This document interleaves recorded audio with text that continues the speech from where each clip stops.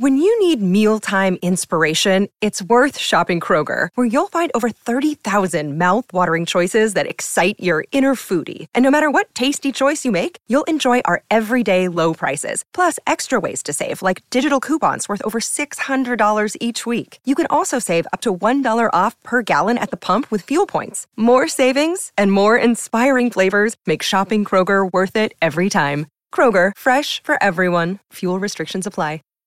Revived Thoughts is a production of Revive Studios.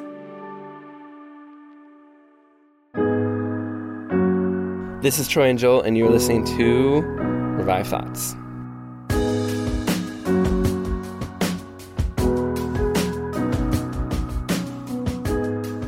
That what has been asked may be fulfilled. For every man is at once God's debtor, and has also some brother a debtor to himself. Every episode, we bring you a different voice from history and a sermon that they delivered. This sermon that we're going to be hearing today is from St. Augustine. Yes, we're going back to the 5th century, the 400s AD, towards the end of the Roman Empire. Troy, how are you doing today?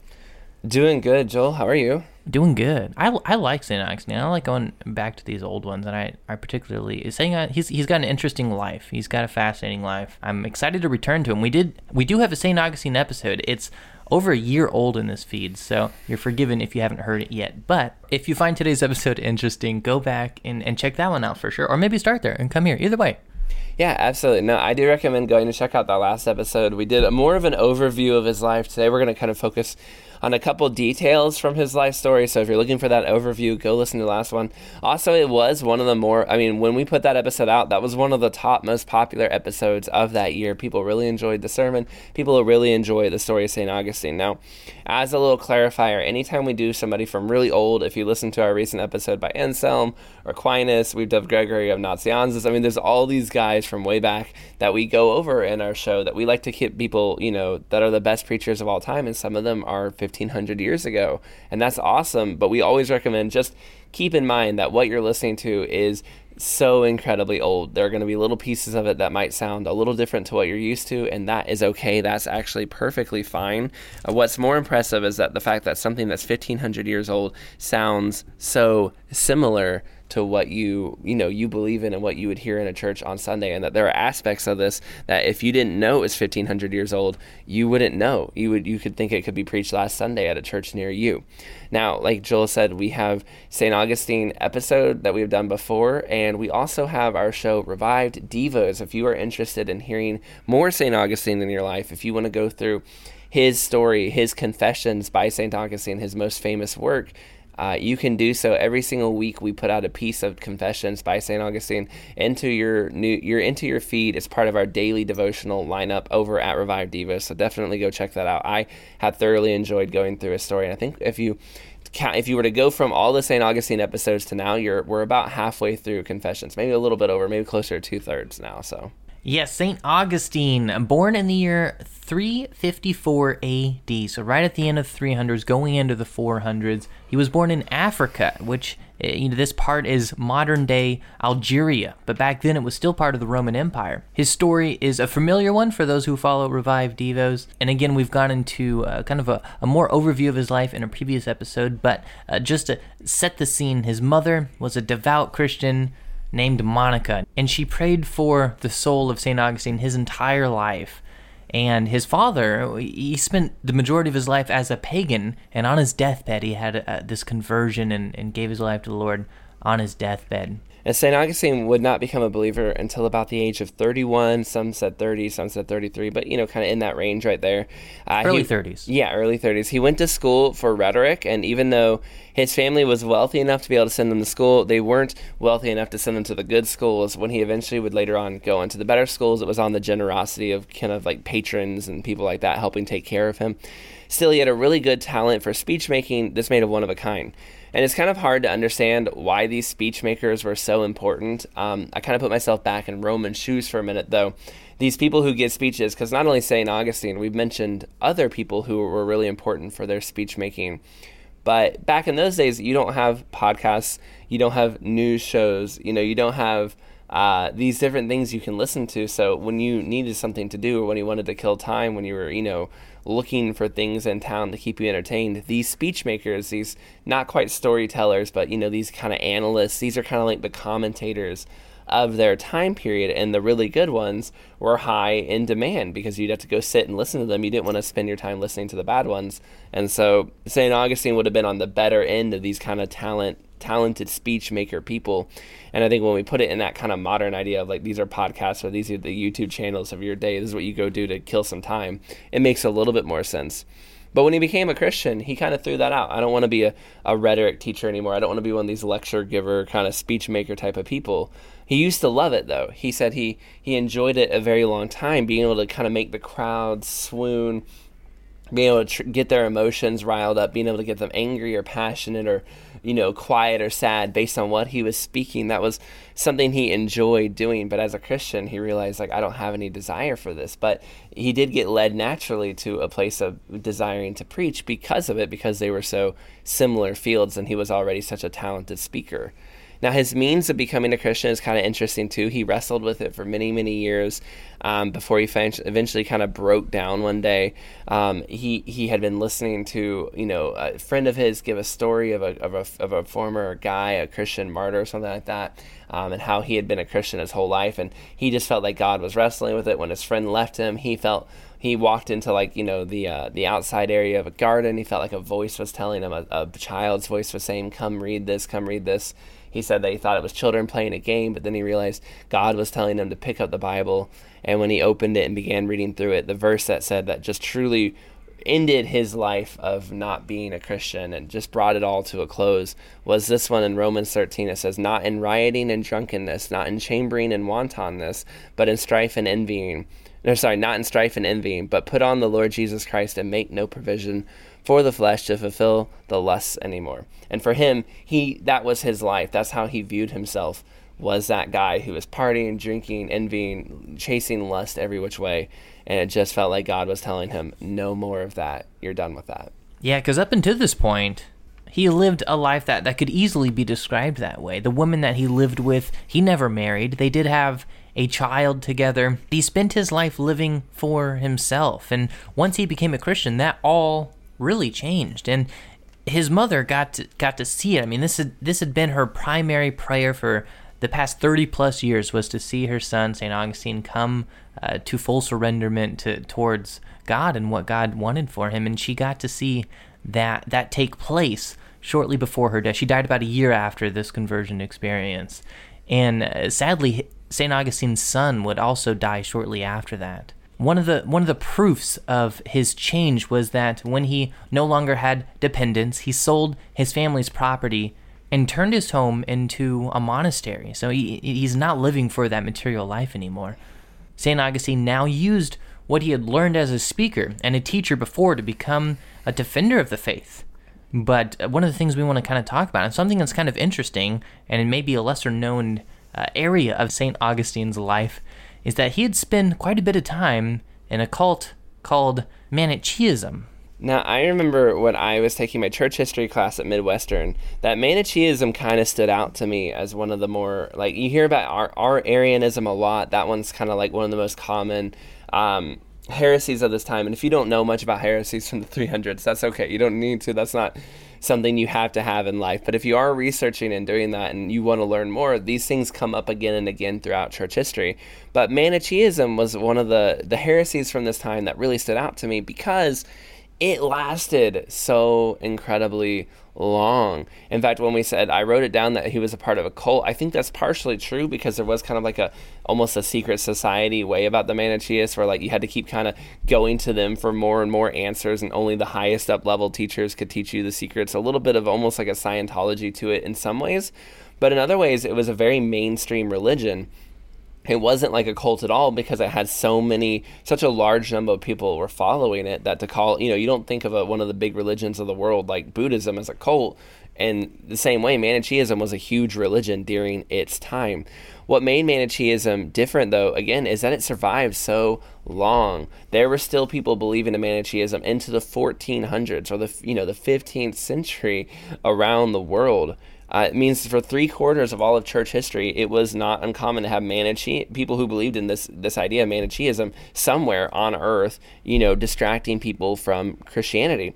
And this group is really confusing. They see the world through this big prism of good versus evil. They see duality. They believe that God and Satan are pretty much equals and are kind of in an equal tug of war, and that there's an inner light that can reveal it all, and that the material world is darkness and the spiritual world is lightness. And all of this can get really confusing. I don't really want to get too in the weeds. You might hear some of this and think, I've heard people talk like that today. It still has its roots are still strong in some ways around the world. And people believed in it anywhere from Britain all the way out to China. There's, in fact, a temple that's now a Buddhist temple, but a temple in China that was originally a Manichaean temple that was created by them to worship their ideas. So this thing went around the world. In fact, there are some scholars who are arguing that this, as still the original Manichaeanism, that they're reading the same documents, that there are people in China who still worship the original version of this religion today, 2,000 years later. And so that it may never have actually officially stopped having worshipers, that there are still people following it. That's how long-lasting it has been as a problem for the world. It may not seem like a big deal to us right now, but prior to Islam, this one, Manichaeism, was the number one rival, even in some ways more than Arianism, was the rival to Christianity, that people were either Christians or they were this group of Manichaeans who adopted some Christian ideas but just kind of blended it into a stew and added all these other pagan and other weird ideas to it. And St. Augustine was a firm believer in this for a long portion of his early life. Sick of being upsold at gyms? My guy, you're currently a base member? For $90 more, I can upgrade you to our Shred membership. For $130 more, you'll be a Swole member. And for just $300 more, you'll reach Sweat Platinum. At Planet Fitness, you'll get energy without the upsell. Never pushy, always free fitness training and equipment for every workout. It's fitness that fits your budget. Join Planet Fitness for just $1 down and $10 a month. Cancel anytime. Deal ends Friday, May 10th. See Home Club for details. And when St. Augustine became a Christian, he definitely left this group and its people behind, but for a good chunk of his life, he was a defender and an advocate of theirs. Many people have touched on different aspects of St. Augustine's life, but we sometimes forget that he didn't convert to Christianity until he was 31. So that means for the majority of his 20s, he was basically a part of Christianity's chief rival. It's essentially a cult. And that God took him out of that and made him into one of the most profound theologians in church history. It's incredible, it's miraculous. He got a late start, but he wrote many books that transformed the church and all of culture. The City of God was written after the fall of Rome to encourage the people of God that there was still a place for God's people. And Confessions, Troy mentioned that's his autobiography, probably the first real modern autobiography ever in existence, right? And it really reads as a praise to God for his salvation. It's that testimony of his life. One of his most famous books is called On the Trinity, and it's one of the most popular books on doctrine, and that's just named a few. But even throughout Bible college, I would hear about St. Augustine's work on Trinity. St. Augustine was more than just a theologian. We think of him as a theologian today. That's what he's famous for to a lot of people. But he was a passionate preacher of God's word. He would go on to preach between 6,000 and 10,000 sermons in his life. We still have access to about 500 of those sermons, which is incredible for somebody who lived 1,600 years ago. And his sermons would usually last an hour. He would preach several times a week. He loved preaching. He loved God's word. He loved using his gift of speaking in a way that could edify the church. There is so much more in his life to cover. We've covered pieces of it. And again, go check out that previous episode if you want to learn more about one of the most famous people in church history. And you can always go to Revive Devos and enjoy pieces of his confessions that we put out every single week. Christianity's chief rival was Manichaeism, at least for a time. St. Augustine was one of the defenders and advocates of it. This religion crossed the whole world, would be in East Asia and would be in Western Europe, and would cause a lot of problems for the Christians around the world. And yet, at the same time, God took St. Augustine from that group and brought him into the church, made him one of the great defenders of the church, and now we get to listen to him as one of the great defenders of good theology from his time.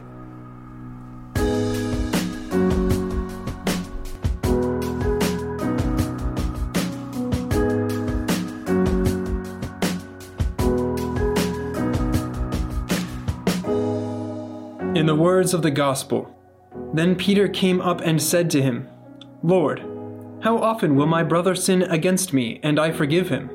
As many as 7 times?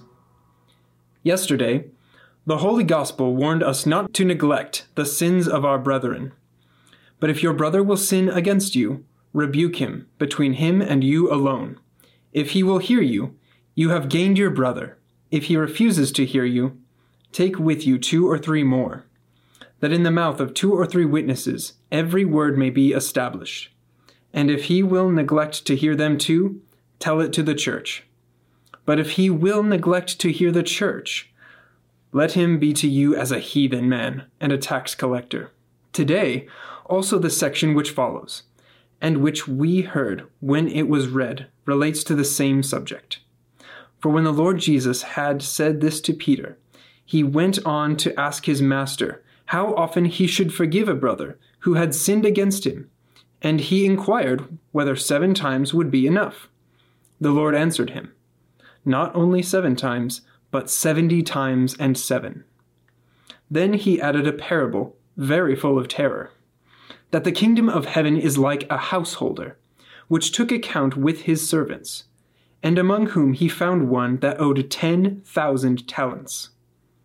And when he commanded all that he had, and all his family and himself to be sold into slavery, and the debt to be paid, he fell down at his Lord's feet. He prayed for delay, and instead obtained entire debt forgiveness. For as we have heard, his Lord was moved with compassion, and forgave him all the debt.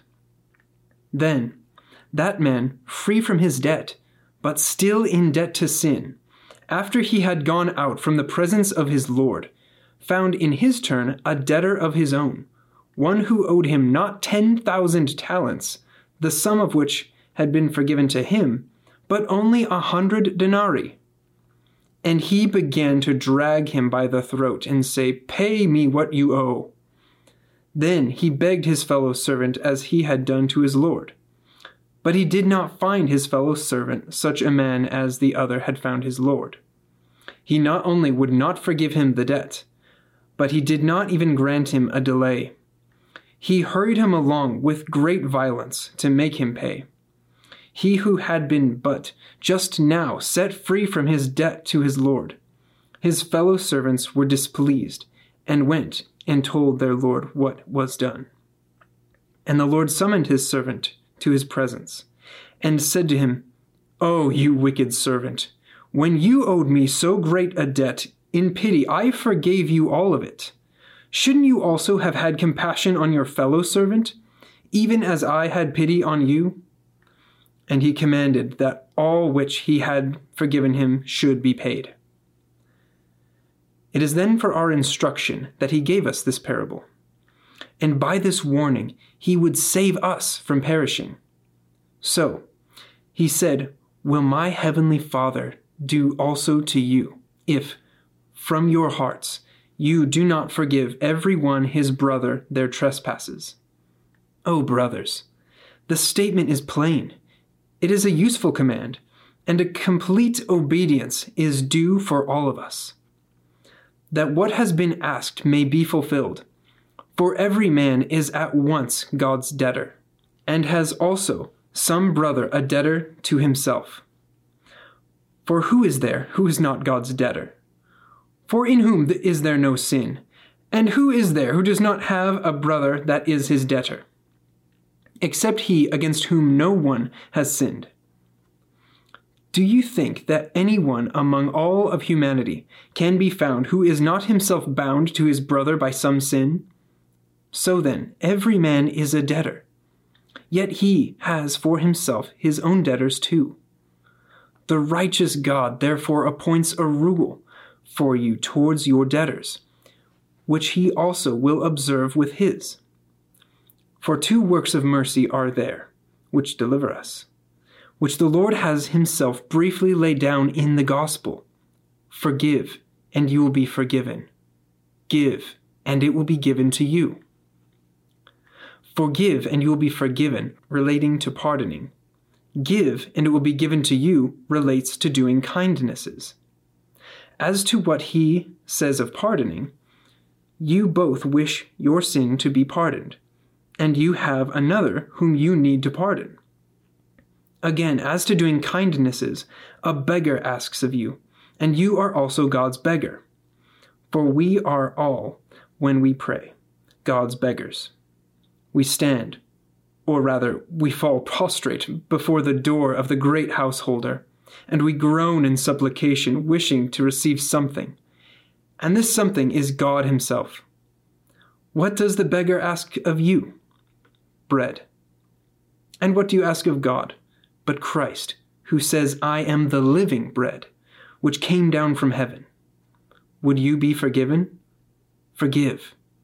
Forgive, and it will be forgiven. Would you receive it? Give, and it will be given to you. But now listen to what is so plain a point I may cause a controversy. In this question of forgiveness, when pardon is asked for, and it is due from him who should grant it, it may be as difficult for us as it was to Peter. How often am I to forgive? Is 7 times sufficient? It is not sufficient, says the Lord. I say not for you 7 times, but until 70 times 7. Now imagine how often your brother has sinned against you. If you can reach 78 faults, so as to get beyond the 70 and 7, then set about revenge. Is this then what he really means? And is it really so that if he sins 70 times 7, you forgive him? But if he sins 70 times and 8, it should be then lawful for you not to forgive? No. I am bold to say that if he should even sin 78 times, you must forgive him. Yes, as I have said, if he will sin 78 times, forgive. And if he sins 100 times, forgive. And why must I say this so often? In one word, as often as he will sin, forgive him. Have I then taken upon myself to attempt to forgive more than my Lord? He fixed the limit of forgiveness in the number 77. Will I presume to overleap this limit? It is not so. I have not presumed to go at all beyond his limit. I have heard the Lord himself speaking in his apostle, where there is no measure or fixed number. For he says, forgiving one another, if any man has a quarrel against any, as God in Christ has forgiven you. Here you have the rule. If Christ has forgiven you your sins 70 times and 7 only, if he has pardoned up to this point and refused to pardon beyond it, then you also fix this limit, and be sure not to forgive beyond it. But if Christ has found thousands of sins upon sins, and has yet forgiven all of them, then do not withdraw your mercy, but ask the forgiveness of that large number. For it was not without a meaning that the Lord said 70 times 7. For there is no trespass whatever which you are not to forgive. And so, let us be ready to forgive all the trespasses which are committed against us. That is, if we desire to be forgiven. For if we consider our sins and reckon up what actions we do daily, what by the ear, what by thought, what by numberless movements we sin, and therefore we daily beg, daily knock at the ears of God by prayer, we must daily prostrate ourselves and say, forgive us our debts as we forgive our debtors. What debts of yours? All, or a certain part? You will answer, all. So then, do the same with your debtor. This then is the rule you lay down. This is the condition you speak of. This is the covenant and agreement you mention when you pray, saying, forgive us as we forgive our debtors. What then, brothers, is the meaning of 70 times 7? Hear, for it is a great mystery and wonderful sacrament. When the Lord was baptized, the evangelist St. Luke had in that place commemorated his generations in the regular order, series, and line in which they had come down to that generation in which Christ was born. Matthew begins at Abraham and comes down to Joseph in a descending order. But Luke begins to list them in an ascending order. Why does the one list in a descending and the other in an ascending order? Because Matthew set out the generation of Christ by which he came down to us, and so he began to list when Christ was born in a descending order. Whereas, because Luke begins to list when Christ was baptized, in this is the beginning of ascension, he begins to list it in an ascending order. And in his list, he has completed 77 generations. With whom did he begin his list? Observe, with whom? He began to list from Christ up to Adam himself, who was the first sinner. And who gave us the bond of sin? He listed it up from Adam. And so, there are 77 generations reconciled. That is, from Christ up to Adam, and from Adam up to Christ, are the aforesaid 77 generations. So then, if no generation was omitted, there is no exemption of any trespass which will not be forgiven. For therefore he reconciled up his 77 generations, which number the Lord mentioned, as to forgiveness of sins. Since he begins to reconcile from his baptism, then all sins of the faithful in the past generations will be forgiven. Consider then, brothers, every man begins from baptism. He goes out free, for the 10,000 talents are forgiven him, and when he goes out, he will soon find some fellow servant his debtor. Let him note then what sin itself is, for the number 11 is the transgression of the law. For the law is 10, sin is the 11. For the law is denoted by 10, sin by 11. Why is sin denoted by 11? Because to get to 11 there is a transgression of the 10. But the due limit is fixed in the law, and the transgression of it is sin. Now when you have passed beyond the 10, you come to 11.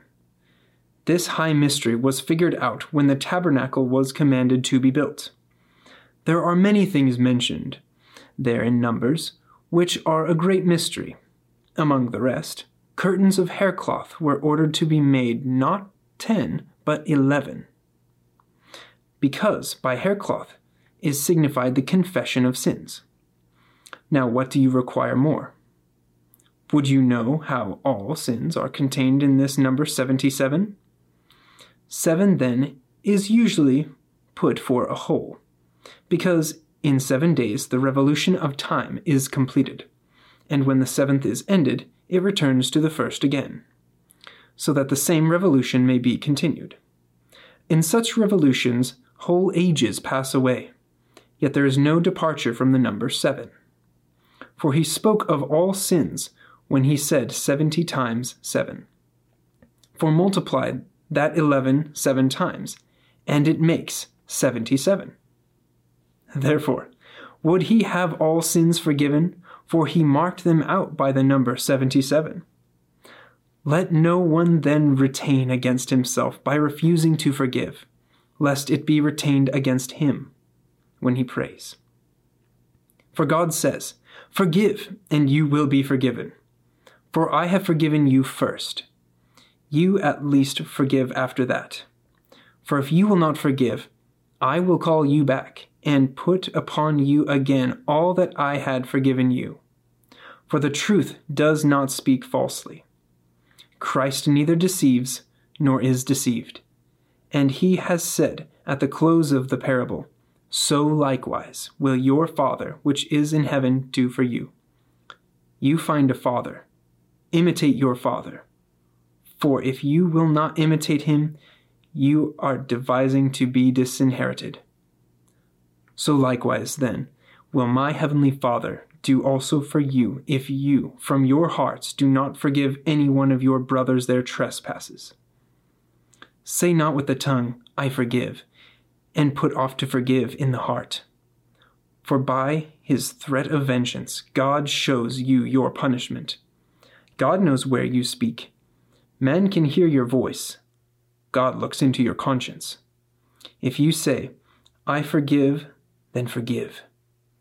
Better is it that you should be violent in words and forgive in the heart, than in words be soft and in the heart relentless. I have sinned, but forgive me. Well, I have forgiven. And he says again, forgive me.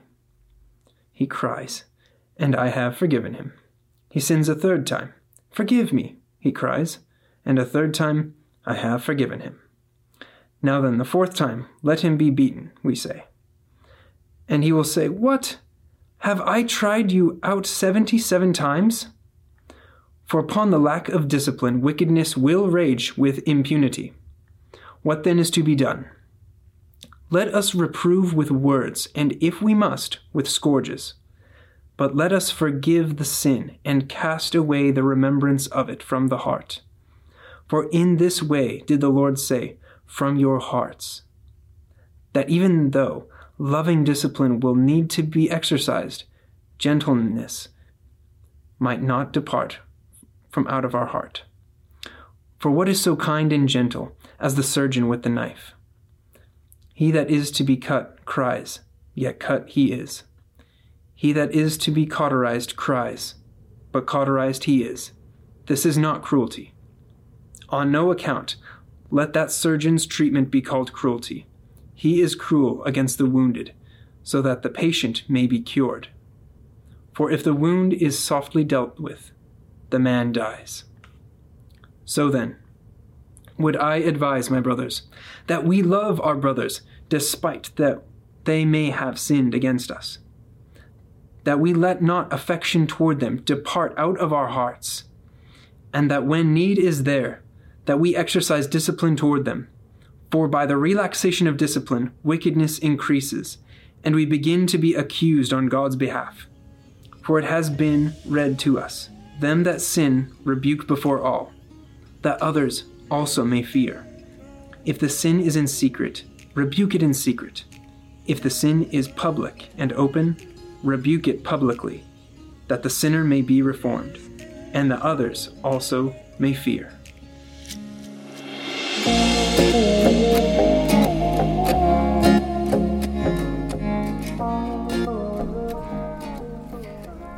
This sermon is on forgiveness, and I really enjoyed this sermon on forgiveness because of the way he has a good way of describing, I don't know if I fully understand some of the things he's doing with numbers in the sermon. It got a little bit beyond me perhaps, but I really love the way that he just looked through the scripture and goes, Jesus is the perfect forgiveness, the perfect wiping of the slate clean. We had another episode on forgiveness by Dietrich Bonhoeffer that was earlier in the series of Revived Thoughts, where he talked about how forgiveness is just taking away, completely removing from your life. And I think St. Augustine does a good job of reminding us of that too, where we look at forgiveness sometimes as, okay, I'm just going to let this go and not think about it anymore. But St. Augustine, Bonhoeffer, these people of the old times are telling us, no, forgiveness needs to be completely dropped from your life. It needs to be completely removed. You're putting it as far away from you as God does your sins from you. And I think it's something that we all need to work on and grow in a little bit, is that really, truly embracing a life of forgiveness, that we take sin completely from us.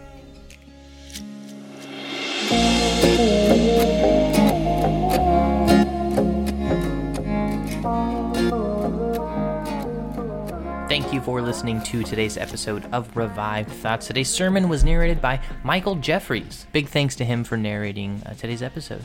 If you enjoyed this episode, we encourage you, please give this episode a share, send it to a friend, tell others about it. Maybe say, hey, I forgive you for the things you've done to me because of the sermon from Revive Thought. Okay, maybe don't do it that way, but definitely let other people know about Revive Thoughts and the shows we're doing if you enjoyed this one. And again, as we mentioned multiple times throughout this episode, if you like St. Augustine or you want to learn more about him, go over to Revive Devos, hit subscribe, and listen to those episodes from St. Augustine and some of the other people. You might grow quite a bit in your faith, and having a daily devotional, it's only 2 to 3 minutes long, from snippets from these great teachers of history, I think is a very encouraging and edifying way to start your day, or maybe end your day depending on when you want to listen to the show. But it's right there every single day, 2 to 3 minutes of coverage. This is Troy and Joel, and this is Revive Thoughts.